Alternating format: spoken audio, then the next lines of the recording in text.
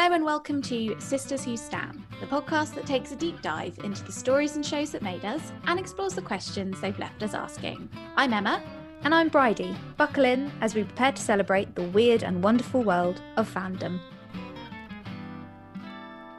So, hello and welcome to episode, well, we're not entirely sure. We think this is going to be episode 7. We actually had a completely different episode planned for this week.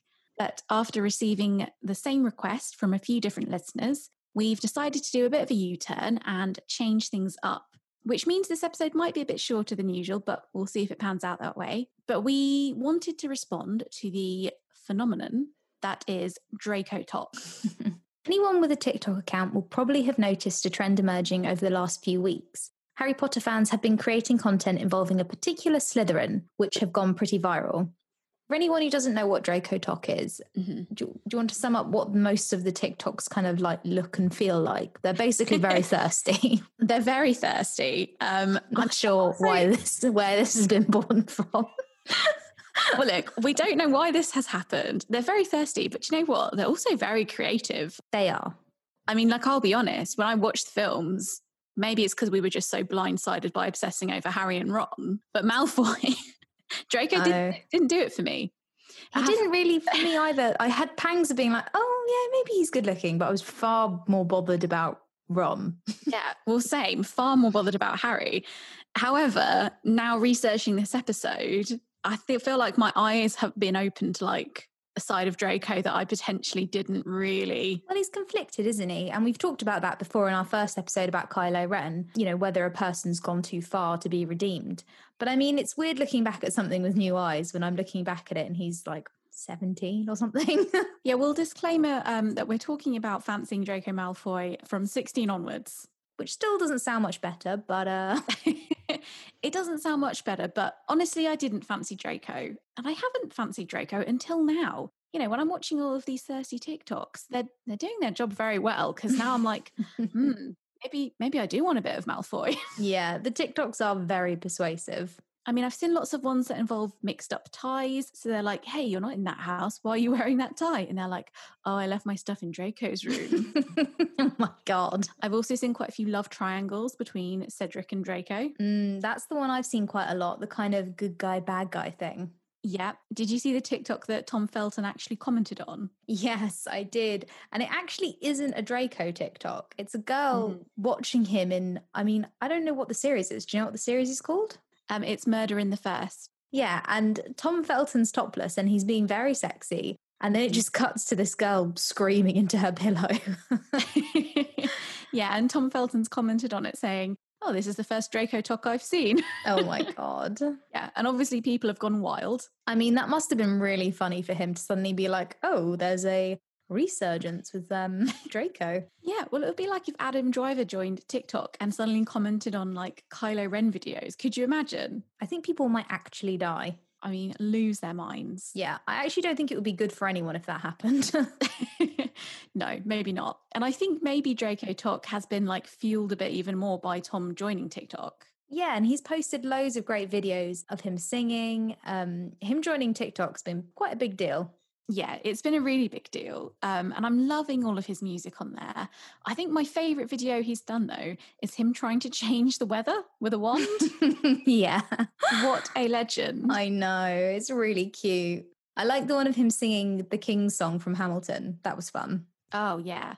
I tell you what, I never really fancied Draco, but Tom Felton, on the other hand. Oh, yeah. I definitely fancy Tom. And I think actually when we're going to talk about his redemptive arc, I think it's part of his performance. I think Tom performed such a rounded character that perhaps the character that was written was kind of made more human than was necessarily imagined. I'm not saying that she didn't write a rounded character, but there's a lot of people being like, JK's got something against him. She never liked him. Yeah, well, a lot of people feel like he deserved more of a redemption arc than Snape. Yeah. But before we go there, something else I wanted to say about Tom. I mean, we both watched his Superfans documentary, didn't we? Yeah, it was great. He comes across as such a nice guy. And watching the earlier clips of Malfoy, what really struck me was, God, you're a young teen boy. There's lots of scenes where he's very moany and weak. Like when he faints Buckbeak and Hagrid's carrying off and he's like, oh, my father will hear about this. Bloody chicken, I think he says. Yeah, and I just think obviously to us, Harry Potter was super cool, but actually as a teen boy, and I've seen clips of him in interviews being like, people made fun of me for that. It's not when you're a young teen actor playing the baddie, but you're also playing someone who's a bit of a rich daddy's boy. I can see I see what you mean. With Buckbeak, though, I wouldn't have a good reaction personally. This is the part of me that people won't like. I'm like, that's a huge fucking chicken with big cow legs. Me and Malfoy can go for a butterbeer and you all can ride the big chicken. For anyone who doesn't know, Bridie really doesn't like animals. It's not that I don't like animals.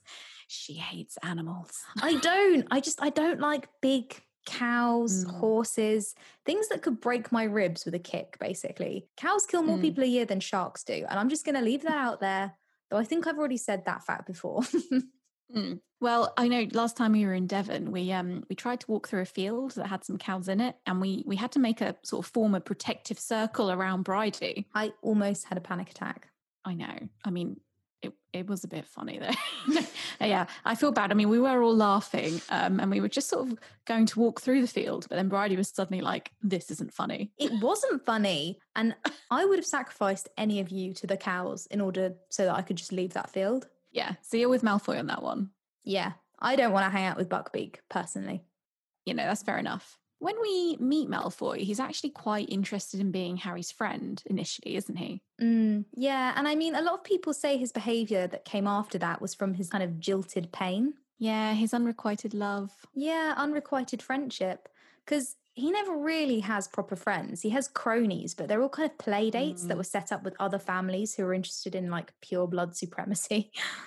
Yeah, and Harry really rejects that, so... For good reason. And Malfoy is clearly a dickhead. Yeah, although obviously a product of his environment. Yeah, I think at that age it's fair enough to be like, going to school for the first time, you'd be really scared, so you probably just lean into whatever protection you have. So being like, ugh, the Weasleys, he's just kind of repeating what his parents have said. Yeah, exactly. Yeah, it's a way to protect yourself. He's got an inferiority-superiority kind of complex. Like, nobody is deserving of my friendship, while secretly looking in the mirror and being like, why would anyone want to be my friend? Oh, bless him. Yeah, he's quite a bit messed up and a bit of a lot of a bully. Yeah, it's hard. Like, thinking about the idea of having, him having a redemptive arc, he is so horrible throughout the books, particularly to Hermione and all of the slurs and everything. He's really vicious and regurgitates that pure blood supremacy talk a lot. Yeah, he does. So what are your thoughts about people feeling like he deserved more of a redemption arc than Snape? Like, how do you think they compare? So I would have loved to see it because I love that kind of thing. But I was reading some different opinions to try and figure out how I felt.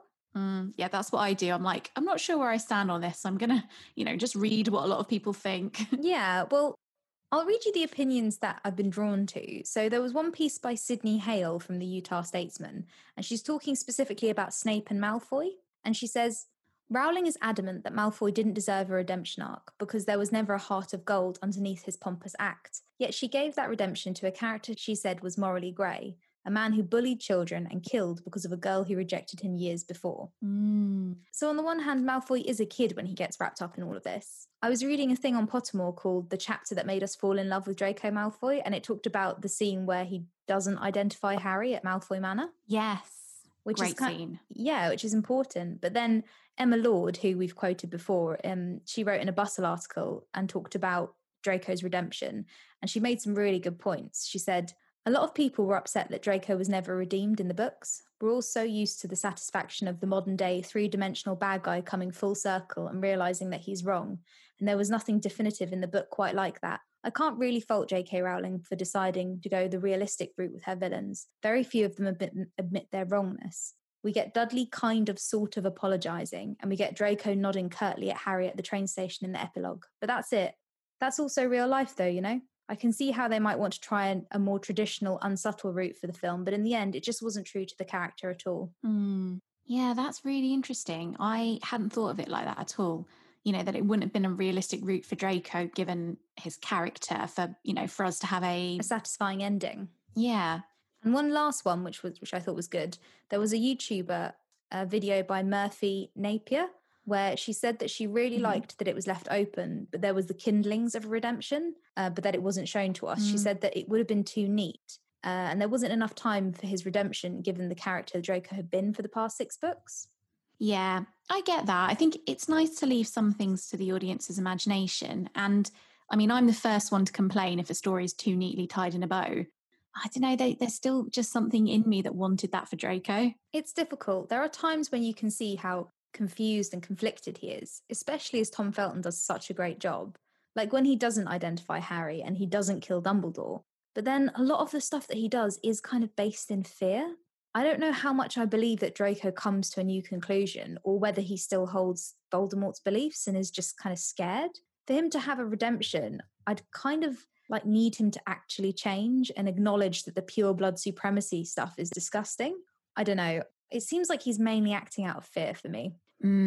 Yeah, that's very true. I don't think there is a moment where we feel like Draco's beliefs or morals have really shifted. And actually what you said just then made me think about Narcissa. When she chooses to tell Voldemort that Harry's dead, you know, she does it on the prerequisite, Draco's alive.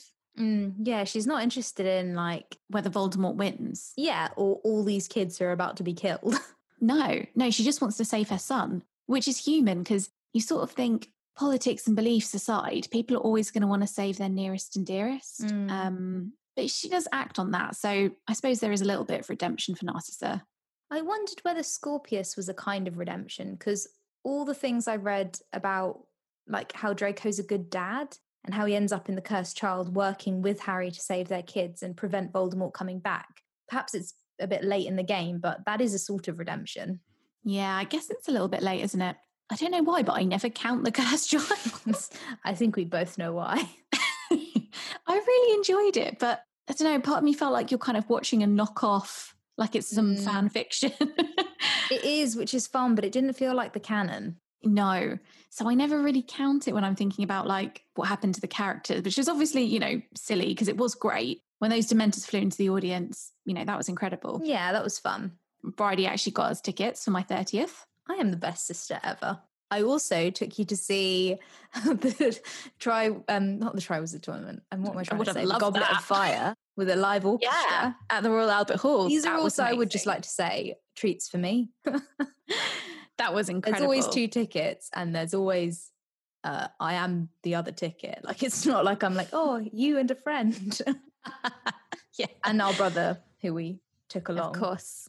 Well, he nearly didn't make it to the Royal Albert Hall because he rolled through from his Halloween party the night before. The rock and roll member of the family. Yeah, he's the rock and roll member of the family. Can't relate. But you haven't felt emotion until you've watched Cedric Diggory die with a full orchestra. Oh, no, you haven't. You really haven't. It did kind of make me laugh when they started doing the do do do do. Oh, I know. Do. I mean, that song is forever cursed in the minds of Harry Potter fans. But anyway, absolutely.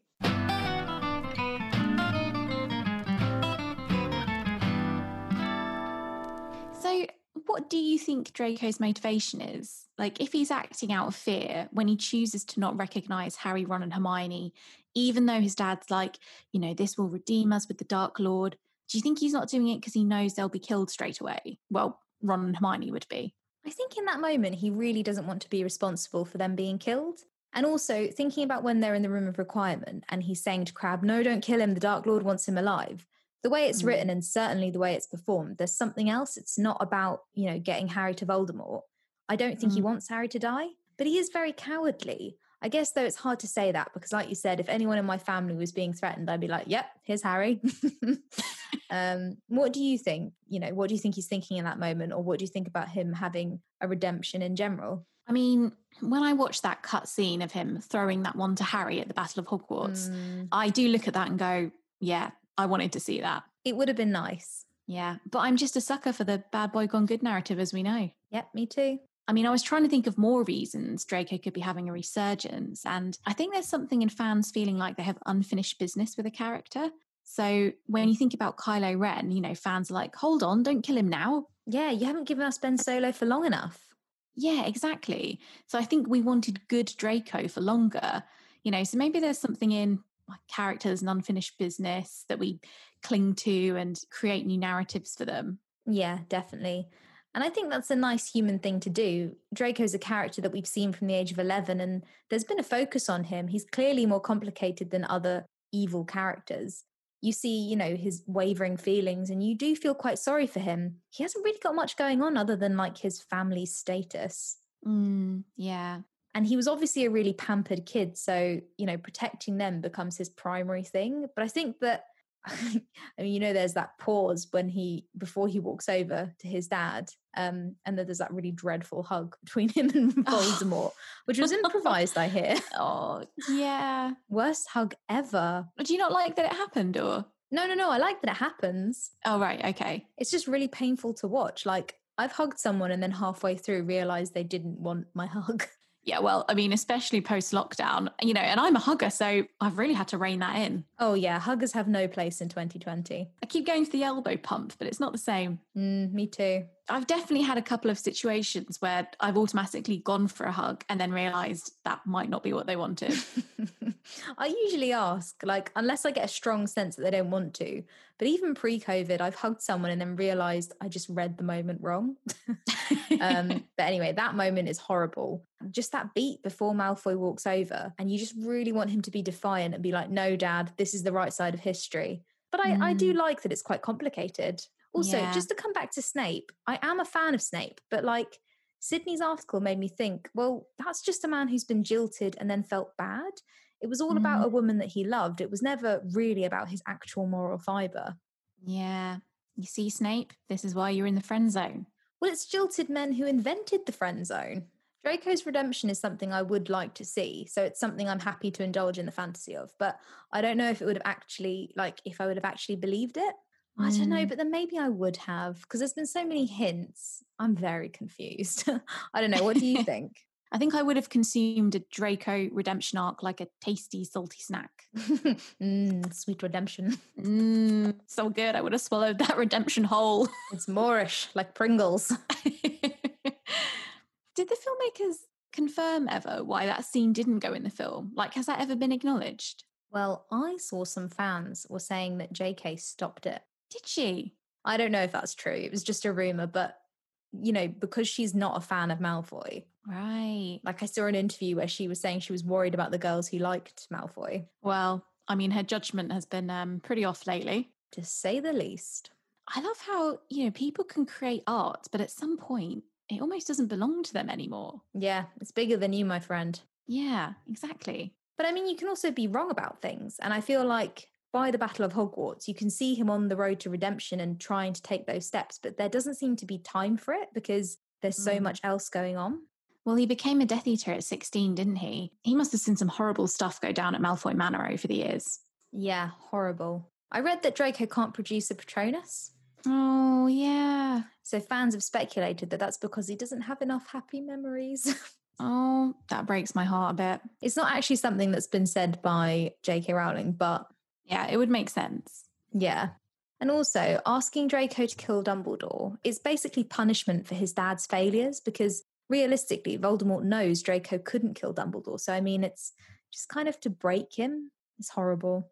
Yeah. Although, interestingly, I've seen a lot of thirsty fan content about Lucius as well. No. Now, there is where I draw the line. Look, Jason Isaacs is very handsome. He's great. But Lucius is a snivelling, weak, vile character who treats everybody, and he treats elves really badly. He's horrible. Oh, yeah. No, he's not good. And we're all hurting in different ways, but you can be hurt and not treat people really badly, which is something Malfoy should have remembered. Yeah, absolutely. I was always really impressed that you saw Snape's redemption coming. I remember you saying it to me when we were reading the books. Yeah, I think I saw it quite early on. I can't remember why. You were like, Snape's been told to kill Dumbledore. And I was like, no. Because, we overhear them in the Dark Forest and Dumbledore says, you must be the one to do it. Oh, yeah. And then I peddled that theory to my friend Lauren, who then thought that I was very clever. Riding on my coattails, the story of your life. Yeah, exactly. It's the thing that cyclists do when they cycle really close behind the person in front, so that the person in front pushes all the air out the way and it's a smoother journey for them. You know what we didn't mention in our previous Harry Potter episodes, but still always makes me laugh?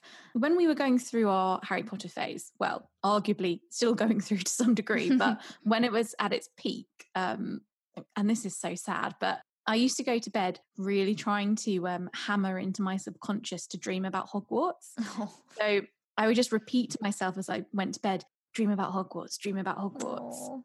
Yeah. And well, I decided to help pursue this goal. It would be good to have a poster of Hogwarts stuck up on my ceiling directly above my bed. So it would be the last thing I saw at night. Mm-hmm. And I have a memory of us putting together a very unsteady contraption, which comprised of a sofa bed on top of my bed, you know, sort of risking life and limb to get this poster up there. I feel like I risked life and limb and you were directing. Yeah. I think you put the sofa bed on the bed and then got me up there, and I was trying to blue tack it with my teeny tiny hands, and you were like, no, more to the left. But you were so small and nimble. I know, pushing me into the dangerous spots. Yeah. It did look good when it was up there though. Yeah. And I did dream about Hogwarts a lot, so it fulfilled its purpose. I mean, inevitably, it did fall on my face at some point in the night. That's probably a metaphor somewhere. But yeah, long may Draco Talk reign. I'm into it. I'm here for it. Oh, yeah. I actually really wanted to make an audio for it, but I couldn't find a sexy line of Dracos. You know, they're all just sort of sniveling, Potter. Yeah, Potter. Great scene when Hermione punches him. Not that I condone physical violence. I condone some physical violence. It wasn't a very Hermione thing to do, was it? No, it's not. As Sirius said, we've all got light and dark inside us. What matters most is the part we choose to act on. Exactly. We've talked about why people like complex and conflicted characters. You know, like we all live in our own heads, so know the best and worst of what we think. So seeing a character that's not wholly good, I mean, that's part of why I liked Ron, because he had some darkness to him, and Harry did too. Yeah, that's very true. I mean, maybe in our show notes, we just put episode 1 in there, like start referencing ourselves coming full circle, you know, podcast inception. Yeah. I understand why some people would find Draco Talk a little bit odd. Yeah, like I get that it's not to everyone's taste. I think most of the people making TikToks either fancy Tom Felton or are paying homage to when they fancied Draco when they were younger, watching the films, or are teenagers who are his age in the movies and are, you know, kind of seeing him like a boy they would fancy at school now. Yeah, exactly. I think what I feel about Thirsty TikTok is that, you know, the videos I'm seeing aren't threatening. It's fans having fun with each other, and they're not doing it because they think they're going to bang a fictional character. They're doing it to make other fans laugh. Yeah, that's very true. That's a nice thing. Like Thirsty TikToks are for other fans, really. Yeah, it's to bond within the community. It's not a, you know, seduction technique. And also, like, looking back and you do see new things. Each generation is discovering it, but also, like, me as I get older, like the way that I'm now like, Snape. Lupin, hello. Lupin. Hello, him in a whole new light. Or Sirius Black. We decided early on. Sirius, sex addict. He is a sex addict. He's too sexual for me. All the velvet smoking jackets. Also, his hair is too similar to mine. That's also true. You could definitely cosplay Sirius on TikTok if you wanted to. I could. It also crossed my mind that I could cosplay. I know it's not similar to Kylo's hair, but it's bob length. You saying you could cosplay Kylo? It's just a thought. Friday, I'm not sure I could get on board with that. No, but I could cosplay Sirius very easily. Well, maybe you should. Maybe I should. If enough people like this episode. If this episode gets 5,000 likes, Bridie will cosplay Sirius. Emma. This is absolute classic big sister behavior. If this podcast gets 5,000 downloads, Bridie will cosplay Sirius Black.